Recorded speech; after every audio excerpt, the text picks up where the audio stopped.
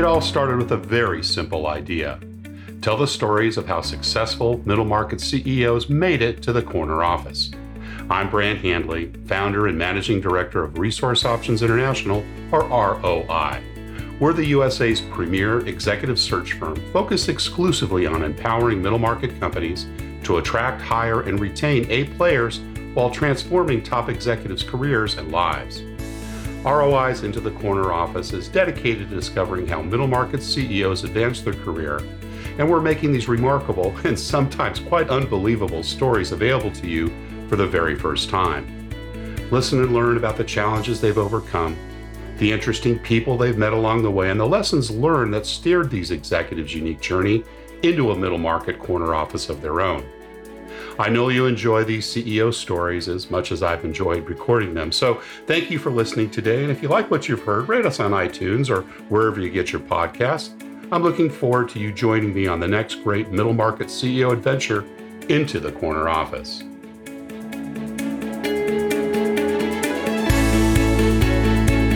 My guest today is John Garrett, CEO, founder, and publisher of Community Impact newspaper. John and Jennifer launched the first edition of Community Impact in 2005 from the game room of their home with 3 full-time employees, covering the Round Rock and Pflugerville edition near Austin, Texas. Today, the newspaper has more than 240 employees, 33 hyper-local editions across Texas, Arizona, Tennessee, and Georgia, and is delivered monthly to more than 2.7 million homes and businesses. John graduated cum laude from Sam Houston State University with a Bachelor of Fine Arts in Radio and Television. John and Jennifer have 3 lovely daughters, Molly, Ruby, and Sophie, and live in Round Rock, and they are active members of City View Bible Church. John Garrett, welcome into the corner office. Thanks, Brant. I'm so excited to be here. Thanks for inviting me. You know, we're about week 4 into this COVID crisis. I know this episode's going to be launching a little bit later, but gosh, I'm just so grateful to hear that your family and your employees are well. It sounds like everybody's working from home as most of us are these days. And hopefully all of you that are listening to this podcast find it as a way of entertainment. Some of us need that from time to time, getting away from our day-to-day activities. And John, we're really excited about hearing your story. So let's talk a little bit about your early years. Tell me a little bit about where you grew up and what your early family life was like. Yeah, sure. I grew up in a family of 6. I was the youngest of 4 kids. Wow. And but a really loving family, Christian home. Yeah. We really grew up in Austin, which is kind of rare. Oh, wow. Most people in Austin have come here the last 10 or 15 years. Sure. And so, I grew up here, went to school actually in Pflugerville, where our corporate headquarters is now located, which is kind of cool. And went to school at Sam Houston, which is a state university in Texas, and really just had a great upbringing. My family was very supportive of all we were doing. And tell me about your parents. What kind of work did they do? And what was mom work in the home with 4 kids? I'm sure she was busy with that. Did she have an outside job? And what was dad's profession? Yeah, so they actually owned an insurance brokerage company in Austin. Yeah. And so there were many, summers where the siblings and I would go out and put flyers at people's doors to try to help sell insurance to individuals. But I really learned the most about how local businesses are really important to communities through my parents' work. They would have a customer that maybe owned an auto shop whose small business, whose husband died, oh, right? Boy. And so the wife is left over trying to figure out what to do with the business. My dad's, the life insurance salesperson, and so he's helping kind of help her like do buyouts and really stepped in. Yeah, and I just fell in love with mom and pops. Yeah, that's awesome. Mm-hmm. So mom was involved in the business as well. Yep, she was. She did. The interesting side note that was just interesting later is that my grandparents actually started a magazine called Texas School Business Magazine that was a magazine for school professionals. So they dipped their toe a little bit into that with them, and I learned some interesting lessons about that, about how family business together could also cause some cause some problems relationally. So Well, it sounds like the publication business is part of your DNA. I know you spent a big part of your career, and we'll get to that in a minute. yeah, But that's yeah, interesting having that framework. And yeah, tell me, brothers and you hmm said you were four children. Were they brothers and brothers and yeah, sisters? I presume. Were they yeah. both in? Two sisters. And Two sisters. I was the youngest. Yeah, yeah. So I had an older brother who beat me up a lot, and you learn a lot. You become scrappy. Was the kids involved in the business growing up? Was that some of the things that you did part time? And yeah, Yeah, we would go out and do whatever we could to help mom and dad yeah, get new business, and but mostly, it was them, and they supported our little league games, and let us do all the activities that we could possibly do. awesome, So awesome. it was a good upbringing. Now, you mentioned growing up in a Christian home. I'll Mhm. say to our listeners, both John and I are members of C12 Group. It's a global now, right, peer advisory for CEOs that are faith-inspired and faith-based businesses. And John, I've been involved, I guess, going on my 3 years. I know you've been, Austin's a real hotbed for C12, and you've been involved for a while. But you'd mentioned that you grew up in a Christian home. So tell me about that. What role did Christ play in your upbringing? Yeah, so I mean, I remember accepting Jesus like outside of Sunday school, like when I was 5. I still Wow, that's remember the awesome. moment, but I Yeah, didn't really accept. I didn't really understand the need for a savior, frankly, until my teen years, which many people could probably relate to. Like sure, that's when you absolutely. start recognizing that you are a sinner, and Right. so Oh, I so happily said. Yes. So by the grace of God, one day I remember reading a book, and it asked the question, if you were unsure about your salvation, how you can be sure, Mm, and walk through the gospel, that it is a personal choice. And even if you make it when you're 5, that's still okay. But it is right. so you have to kind of make it your own, I think, at some point. And that's what I did. I Yeah. recognized that I was a sinner, and I believed that Jesus loved me and died for me, and He defeated death. And I believe I believe the Bible when it says that if you believe it in your heart and confess it with your mouth, that you're saved. Yeah. And so I made it my own. And that was transformative. I mean, it changed everything. I mean, when I went to college, I was, in a fraternity. I was a president of our fraternity, and there's a Mm. lot of stuff that happens in our fraternity. But I remember Some of we which we we can't talk about on a podcast, right, yeah, John? I don't want. Those were the analog years. We got to keep them in Yes, the right. analog. Exactly. Yeah, no, Exactly. I remember we got into a fight with another fraternity group. A bunch of people in our fraternity did. So we had like an all hands on deck meeting, and I brought out the Bible to that group to try to calm Mm. them down, to just try to be the light, to those around us. And so Yeah. so it's been a big part of my Awesome. life. So And mom and dad obviously were Christians and encouraged you kids to go to Sunday school and you were involved. Was that a weekly event for you? Did you, have other things that you did growing up in the church? Family camps and, summer, camps and so forth? yeah, we did a few summer camps. Mostly it was just church, Right. Sunday church, for us, and then a couple of youth camps. Really, I just felt like I recognized that there was a moment where it felt like um, that God was calling me to stand out, because there's a lot Mm, of Christians that kind of we just kind of like we're kind of scared to stand out in a right. crowd. Sure. And I Sure. just noticed that, I like, had that till I was about 55. yeah, yeah, I'm serious. yeah, I believe you. And I Yeah. understand. Yeah. What I found was interesting, though, is that when you do stand out, when you choose to do that, then all of a sudden you see all these other eyes Yeah. and Yeah. smiles pop up. Like they're so glad that you kind of Right. Right. stood up. And so when I learned that, I do it all the time now. When I Good for you. speak, It's awesome. anytime I have a chance, I say something. Yeah. Who were some of the other, or what maybe were some of the other early inspirations in your childhood? I think it was really interesting. There's actually a U.S. senator Mm, that when I was at Pflugerville High School, I was in a speech and debate class, and oh, this guy we'll call him Senator Lankford out of okay. Oklahoma, Okay. was actually a high school he was going to be a teacher. So he was like a student aide. Wow. And he could tell during my classroom that I was starting to talk a little bit about my faith, and he just took a real interest in me. And so he would take me out, we'd throw the ball around, and I remember at the end of his semester, he wrote me this note that just stood with me, and it was never tire of doing what is right. Wow.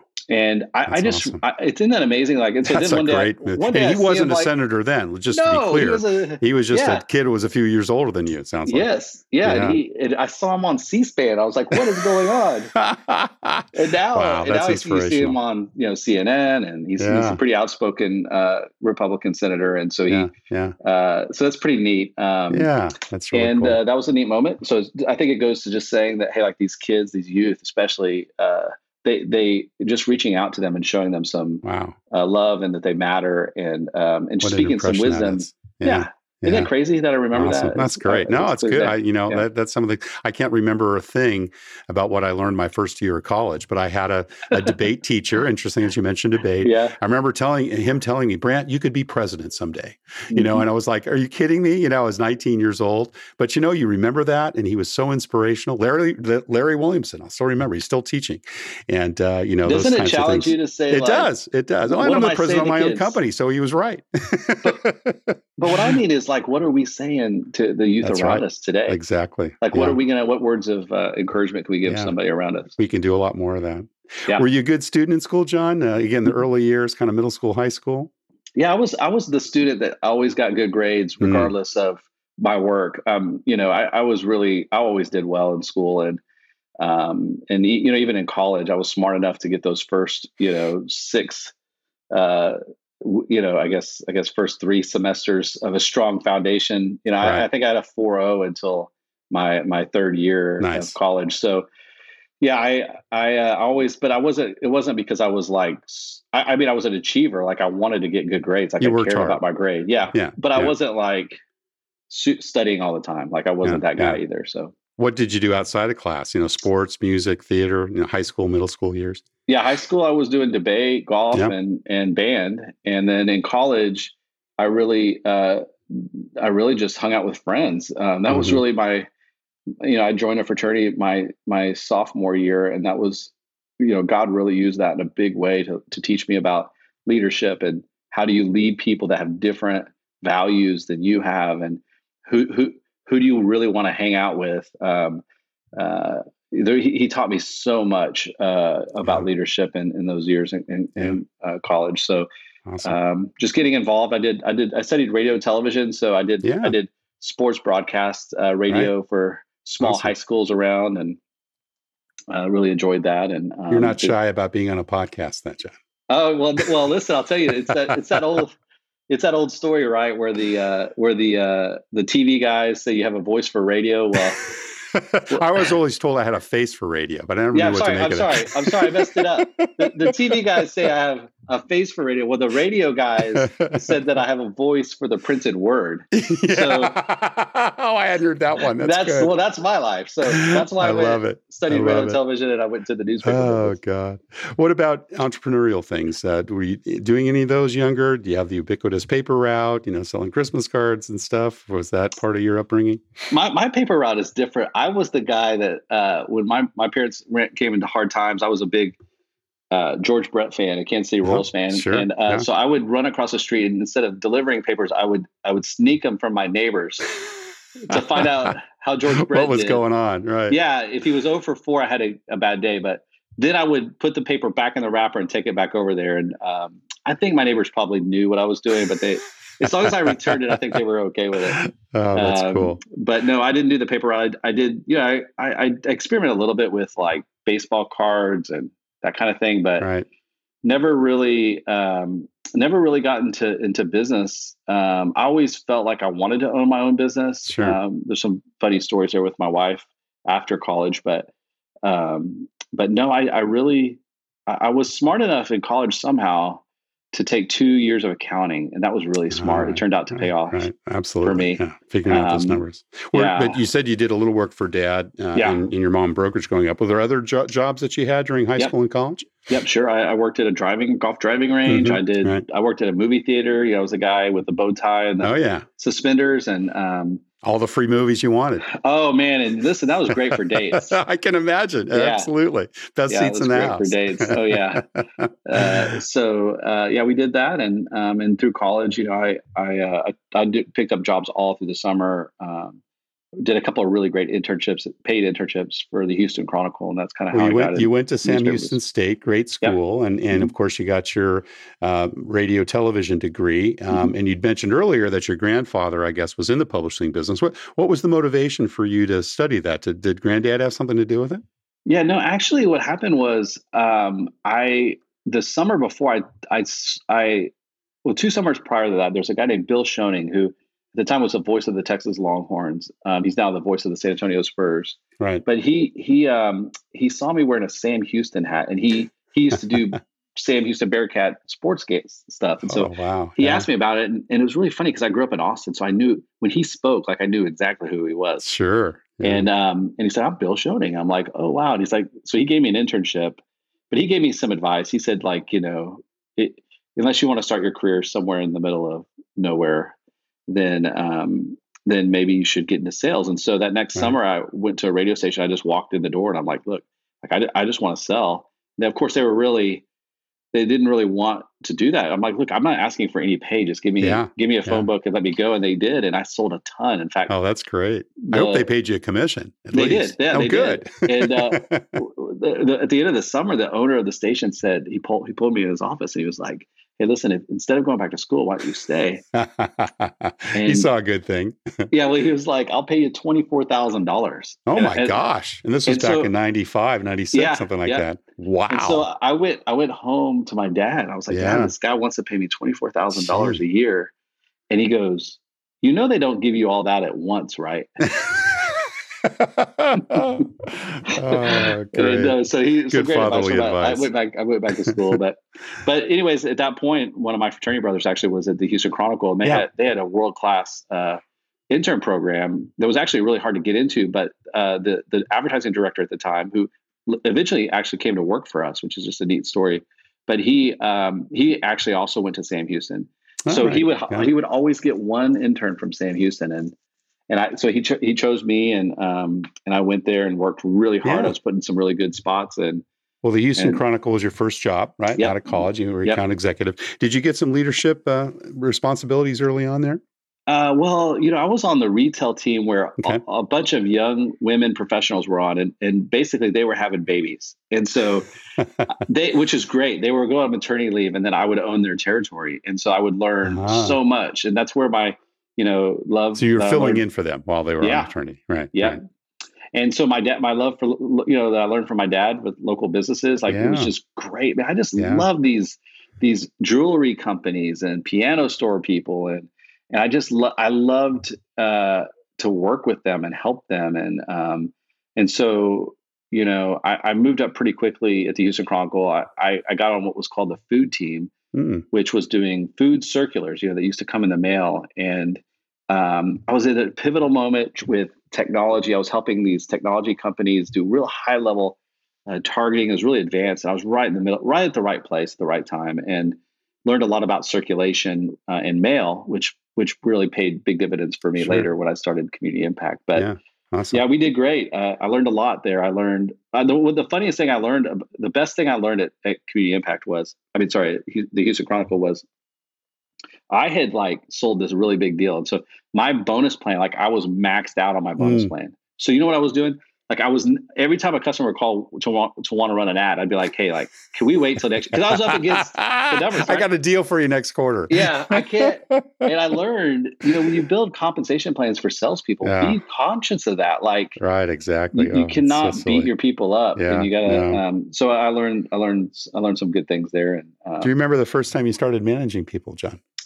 Yeah, it was I moved, my wife and I moved back to Austin, and I took a job at the Austin Business Journal. I was an advertising director. You were there about 4 years. Yeah, I was 26 when I took that job. Young. And that's where I learned a ton. I mean, I was a sales manager basically on the team. Right. And I remember, in advertising, right? Advertising sales. Yep. Yep. Mm-hmm.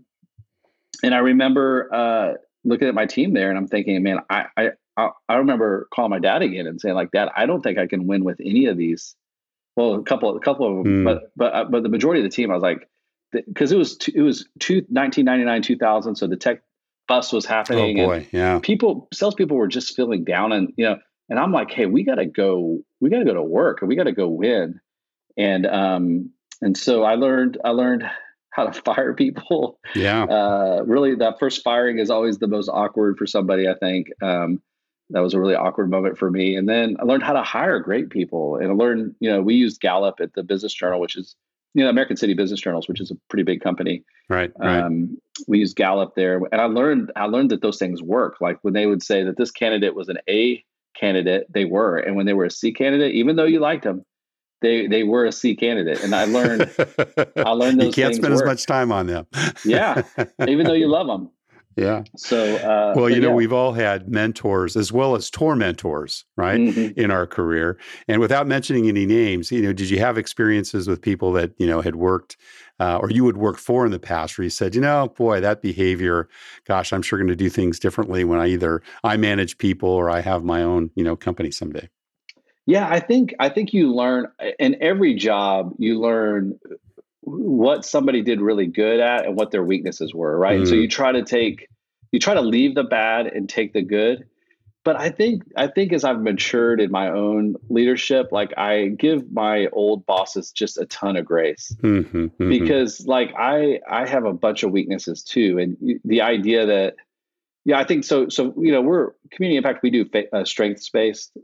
We really love that model, and so we really focus on people's strengths. Yeah, And I've learned like wow, like that's powerful. So instead of focusing on the negatives of my old bosses, like wow, like there were things that they did that were unbelievable. Like right, focusing on right. those strengths. It's kind of where my head has been. But sure, Yeah. I've had really I've had Any specific lessons or behaviors that you can pinpoint and go, yeah, that was a good one. Uh, I don't think I'll be yeah. doing that to my people. Yeah, like I had a boss that she every time like a new computer would come in, that this boss would just take it, like and give you the old one. Give you the And old, oh, yeah, right. yeah. Yeah. And it Okay. was Yeah. like Yeah. I was just always looking at that like, I don't know. I always thought that was kind of odd, but Yeah. Yeah. so that's one thing. That's a small thing, but also just realizing, just trying to find the best in people instead of the worst in Sure. people is Absolutely. really, Yeah. you can always look at people and be like, this person's not very good Yeah. at Yeah. this and this and this, or you can look at them and it's like, but you know what they really are good at? They're really good at this and this, so Absolutely. that's kind of some of the lessons I've learned. So after your 4 years as ad director at the Austin Business Journal, you decided with your wife, Jennifer, to found the Community Impact newspaper. And some would Yeah. say, wait a minute, in 2005, Mhm. with the internet going full stream and with periodical regular newspapers already beginning to feel the crunch, what was John thinking about? So tell Yeah. us a little bit about the inspiration around community impact at that time, particularly that point in time. Yeah, I always wanted to just be an entrepreneur, and I had all these ideas. But this Mm, one, because it fits so well with my background, I was the Houston Chronicle and the Business Journal, and the bottom line is I learned enough about the industry to know that to build a subscription based newspaper back in 2005, even during, I mean, those were still kind of the peak. I mean, newspapers were making a lot of money back then still. and had Okay. a Yeah. lot of subscribers. But I Yeah. learned at the Yeah. Business Journal that subscriber acquisition was so expensive.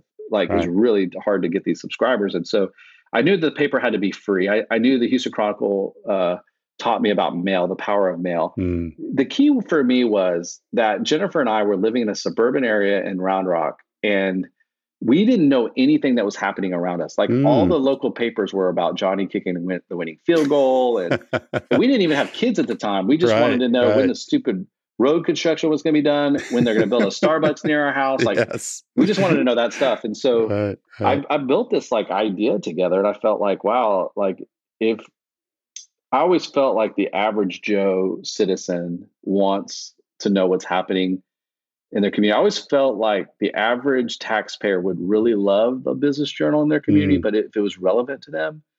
And so I was like, let's just create a local business journal for the yeah. local citizen, and let's build this mail model that it makes no sense to most people, but let's mail out 60,000 of these newspapers for free. For free. Yeah. Yeah. Wow. Yeah. And see what happens. And so it's totally ad driven, and yes. always has been. Yeah. Yep. Mm-hmm. And sure enough, I mean, when the first one went out, we hit a home run. And so we just kept, we funded it off of a Southwest Airlines credit card check. And you got miles too. We got miles too. And it was a crazy day. God played a big role in that though. Like, tell me about that. That was my next question. Yeah. So I had this idea. I built the business plan. I felt like Jennifer's sister was helping us with some of it. Like, she just graduated from tech and didn't have a job, so she was helping us. And I was just like, let's just, I don't know. I just didn't have the courage. I have a great job. I mean, we were performing at a high level in the company. Like, there's 41 business journals. We were number 1 or number 2 every month. Awesome. Anyways, I didn't have the courage to leave. And one day, my boss pulls me in our office and she says, hey, this is back at ABJ, right? Yep. Yeah. Okay. Got it. Right. And she said she had a call from corporate and that somebody had complained about me sharing my faith with them. And so I was like, I mean, I've always been, we're in the middle. Yeah. We're in the middle of a pandemic right now. So I'm talking about God a lot. Right. And I think people are open to it right now, but I've never been like out of my way. Like, I will salt my talks, but I'm not like pounding people with the Bible or anything. Right. And so anyway, she said, corporate said that if I continued or if I shared my faith with one more person, that I would be fired and she would be fired. Oh my gosh. Wow. And so I was like, that to me was God saying, and God's grace, because I was in his word and I just felt confidence. I just felt like God was saying, okay, this is it. Like, you need to go. Right. And so it's really hilarious. Like, you talk about corporate mismanagement. It just stirred so many people in the organization. There are a lot of Christians in that organization that were really upset with what corporate was doing. And they thought I was going to sue them. And I wasn't. Like, I was like, no, I was like smiling. And I was telling Lynn, you got your message. I was telling her my idea. Like, I was telling her what I was going to do. And she's like, that is crazy. Like, that is the dumbest idea I've ever heard. Had you and Jennifer been talking about doing this prior to that happening? Yeah. Well, there you go. There's God at work. Yeah. Sure. She loved the idea. She was always, all my other ideas were bad, and she just supported this idea. Amen. And that's a voice of God if there ever was one. Right? Amen. Yep. She is my filter in so many ways. So that's how we got it going. Well, that's great. And gosh, 14, 15 years strong, still profitable and growing. And how many employees today, John? We have about 240 employees. Wow. We have a great group of people. Definitely, everyone says that, people are your number one asset, but we're really seeing it right now, especially during this time, trying to navigate this difficult time. And have you had to make any cuts or, not staffing? At the moment of this recording, and man, I'm just praying that I can, here's the deal where we're at right now. And who knows when people are going to hear this, but it's really starting to spread in the US. Yes. We're in the middle of the uncertainty of like how long it's going to be. Right. It hasn't really hit as many people as we personally know yet, but we feel like it's coming. And so all of the industry, in the newspaper business has already furloughed people. They're laying people off, and most industries are, to be fair. And I just feel like right now where we're at today is, I feel like I'm a steward of our people, and even though every organization has maybe some ways that they can trim down and be more efficient. We certainly do. But because we're in growth mode, so we have all these people that are helping us grow an organization. And sure, if we're not going to grow, the next few years because of this impact, what we're going to have here, then I'm overstaffed. But right now, in this moment, because of the business that you're in, it feels like I would be totally abandoning my people if I let them go right now. Like, how are they today? I mean, things might change in a few weeks. We'll see. But today, like, how are they even going to get another job? That's right. Yeah. It's true. So we don't know how it'll play out. We know there's some help coming from the government and helping with payroll and And Still a we've little definitely, vague, but it's supposed to be coming, right? yeah, We're in early April now for folks that are and people listening. listening to this podcast are laughing at us right now because it did not turn out like we were told. One way or Uh, the other, yeah. but I'll tell you, like and I don't know what will happen. I know that rebuilding this thing is going to be really hard. So I don't know what our organization is going to look like on the other side of this. But so far, I'm But are really the thankful. advertisers still coming? Are you getting commitments? Because if you're not subscription based, so you really are reliant on a lot of local businesses, right? For the most part. Yeah, I mean, as of today, like already, I mean, we've lost 30 to 40% of our bookings like overnight. Yeah. So I'd imagine that it's probably going to get a little worse as people are shut down and they can't do anything. But right. We're fighting, we're innovating, we're doing some great things on the digital side that probably would have taken us months to do if it wasn't for this time. And so I'm really proud of some of the focus work that on what it's going to look like on the other side. Right? Exactly. We're doing everything we can, and I'm proud of that. So you said 240 employees, and what's your circulation now, and how many different journals? Yeah, we have 34 editions. We have 2.7 million households. Wow, fantastic. And we've got a great. We're really well received in Texas. We started Phoenix a little over a year ago, in Gilbert and Chandler, and they're starting to come out into their own. We started Nashville. So not just rural. You're in some major cities too. You mentioned Phoenix and Nashville. Yep. We're awesome. Austin, Houston, Dallas, Phoenix, Nashville, and Atlanta. So we're definitely in. We're inner loop in Houston. We're all over Austin, including Central and downtown area, and then we're up in Dallas. We're up in Collin County, and we're starting to move into Dallas proper. So tell us a little bit how you kind of integrated God and, your faith-based approach, when you're getting those messages that it was time to move on from AVJ. And what does that look like today at Community Impact? Yeah, that's a great question. So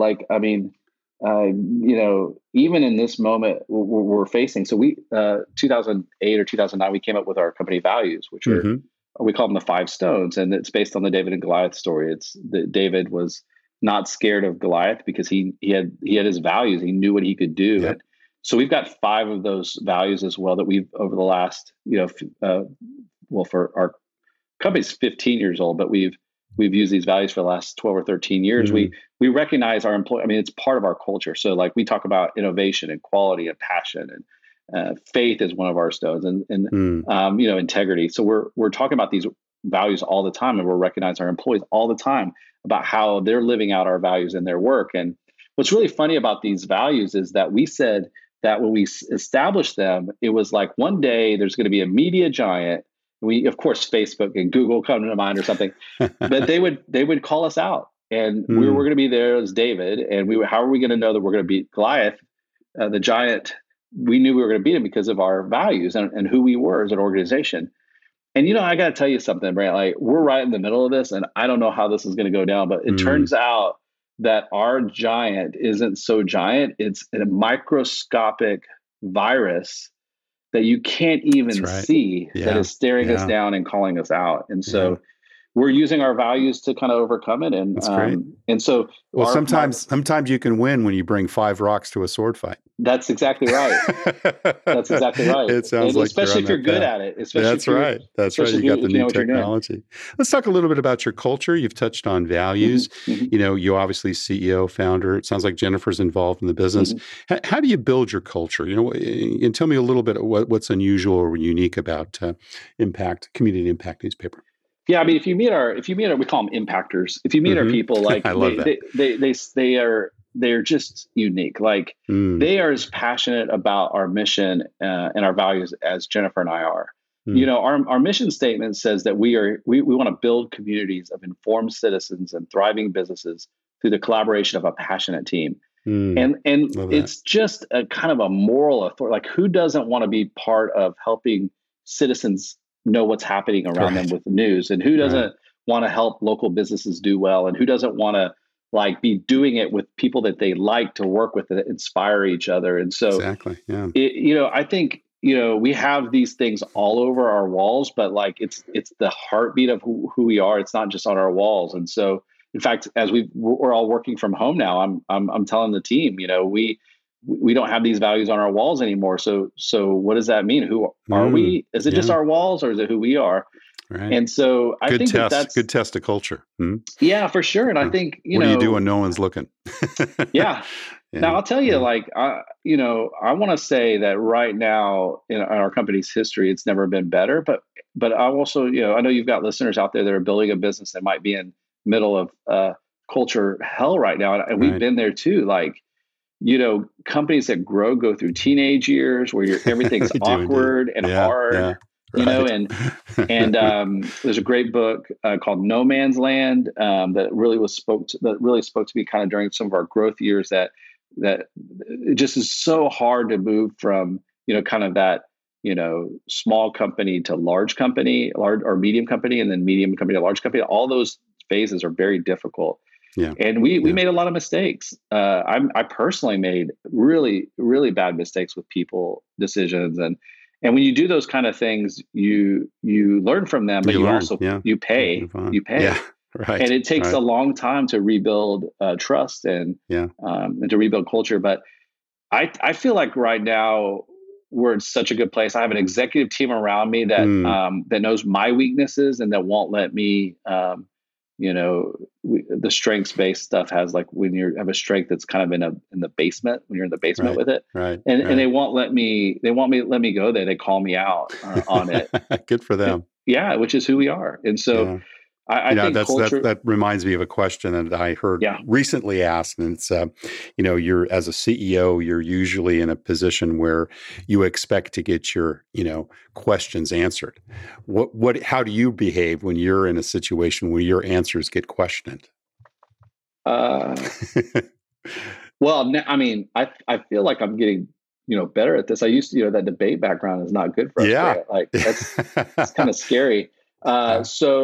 But I've learned. I had a coach that kind of helped me understand that I have these that my emotions will start in my gut and I can almost feel them and they go straight to my tongue. Like it's like Right. so somebody will say something that hits me in my gut and it goes straight. So my coach kind of helped me realize that, and she taught me some ways to kind of recognize it when it's happening. And so Yeah. the key is you don't speak, you just give your Acknowledge. brain a second to catch up.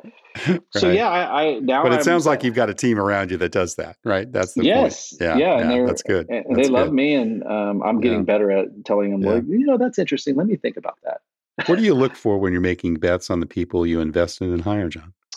So we used to have this phrase that we don't use anymore because our HR team didn't love it, but it was the only way I could like figure out like how to make it stick. So we used to say we only hire liars, and liars was an acronym, and it stood for likable. Like we want to be around people that there's that old phrase. Was it a barbecue and road trip test, those kind of barbecue and beer Right. tests or something like Right. that. There's a lot of companies that build the idea is like we have a lot of different people, but we need to be likable. If we're going to be a passionate team, you Hmm. have to be somebody that can be a good teammate. You can't just be somebody that's just on your own. Not in our environment. It just doesn't. You just don't fit in. You won't like it. And then the I stood for intelligence. So Hmm. it doesn't matter. We always wanted to when our salespeople were talking to local mayors, we wanted them to feel like, wow, like this person is like working for like the Wall Street Journal, like that Right. kind of level Right. of intelligence about issues that we're writing about. The A was achievement oriented, so like Mm-hmm. we Mm-hmm. want people to take pride in their work and they're proud of their hard work Yeah. and the fruit they produced, and the R was responsible. Like Hmm. we can't micromanage. And so those are the four things that I still like look at, like when Great I'm interviewing acronyms. Yeah. people. Yeah, Yeah. it's just we used to say we surround ourselves with liars, and like I said, our I can see HR where team. HR might have a Yeah, problem with that, yeah, but I love the they acronym. yeah. I'm sure those 240 people you were involved in, probably a lot of the hiring. I'm sure today you don't get involved as much, maybe down the road or down the food chain, so to speak. Mhm. But if you only had 5 minutes to interview someone that maybe was a level or two below you, but that person really wanted to make sure because they were going into a certain, position that was important for the company, what would you ask them in that short period of time? Yeah, I mean, I go through that. I go through that liars thing in my Yeah. head. So Yeah. I ask. The questions I ask are like, if I was to hang out with your five friends, what would they say is the Mm, reason that they like to hang out with you? I yeah. like to say like demonstrate to me like what's the thing you're the most proud of. Mm, The trick question was always like, hey, every environment is different and every company has a different way of doing things. right. In fact, I learned this the opposite way, which is really funny. I learned this in an interview and I answered it incorrectly based on this organization's culture. But the question is like, do you want to be, do you need a manager that's there with you, guiding you and helping you and making sure that you're doing all the right things? Or do you want a manager that believes in you and allows you to have freedom? And it's kind of a trick question because we don't have time to micromanage people. And so the organization that when I was younger, when I interviewed for it, I answered it like, I want freedom. I want this person to believe in me. And they were like, no, this is how we're going to manage you. And I was disqualified because of that answer. But for us, it's kind of the other way. Like, if you need a lot of supervision, it's probably not going to be a good fit for you. And there's nothing wrong with that. There's other organizations out there that are built that way and they like it that way. They don't want you to go outside the lines. But we're kind of a little bit more like, hey, here's the lines, stay kind of close to them, but it's okay. You go out every now and then. That's okay. Yeah. Huh? Yep. That's awesome. Well, John, time has just flown by, but we do have one last question we ask all of our CEOs and Into the Corner office. And that's what, career and life advice would you give to someone who, has their eyes on the corner office or perhaps wants to be an entrepreneur like you and set up their own business? Yeah, I mean, the best advice I'd give you is to really think, if you're thinking about opening your own business, to me, it's the question of not what could be or what should be, but what has to be. That's an Andy Stanley idea, author Andy Stanley. That has really just helped me because you're gonna have really bad days. And so if you think it'd be nice if I built a coffee shop, that could be great. Like that may not be enough to sustain you through those bad days. Like it has to be like, you got to think through like, why do I have to have that coffee shop? Why does our community have to? Because that'll fuel you through the difficult days. And if you're just looking to get to the corner office, but the other advice that goes for both groups is birds of a feather flock together. And who are you around? And listen, if somebody is like above you that doesn't meet with you values wise, listen, like it doesn't matter. It just doesn't matter. You do not want that corner office if you've got to sell your values short. So know who you're around, know who you are, and be around people that make you better, make you who God created you to be. Awesome, John. John Garrett, CEO, founder, and publisher of Community Impact Newspaper. Thank you so much for sharing your journey into the corner office. Thanks, Brant. Thank you for listening to Into the Corner Office with Brant Hanley. We hope you enjoyed hearing our guest CEO story as much as we did. If you want to hear more CEOs reveal their journey into the corner office, please subscribe via iTunes and tell your friends and colleagues. For more information about Brant, Resource Options International, and the mighty middle market, visit www.goforroi.com. We look forward to having you join us for our next episode.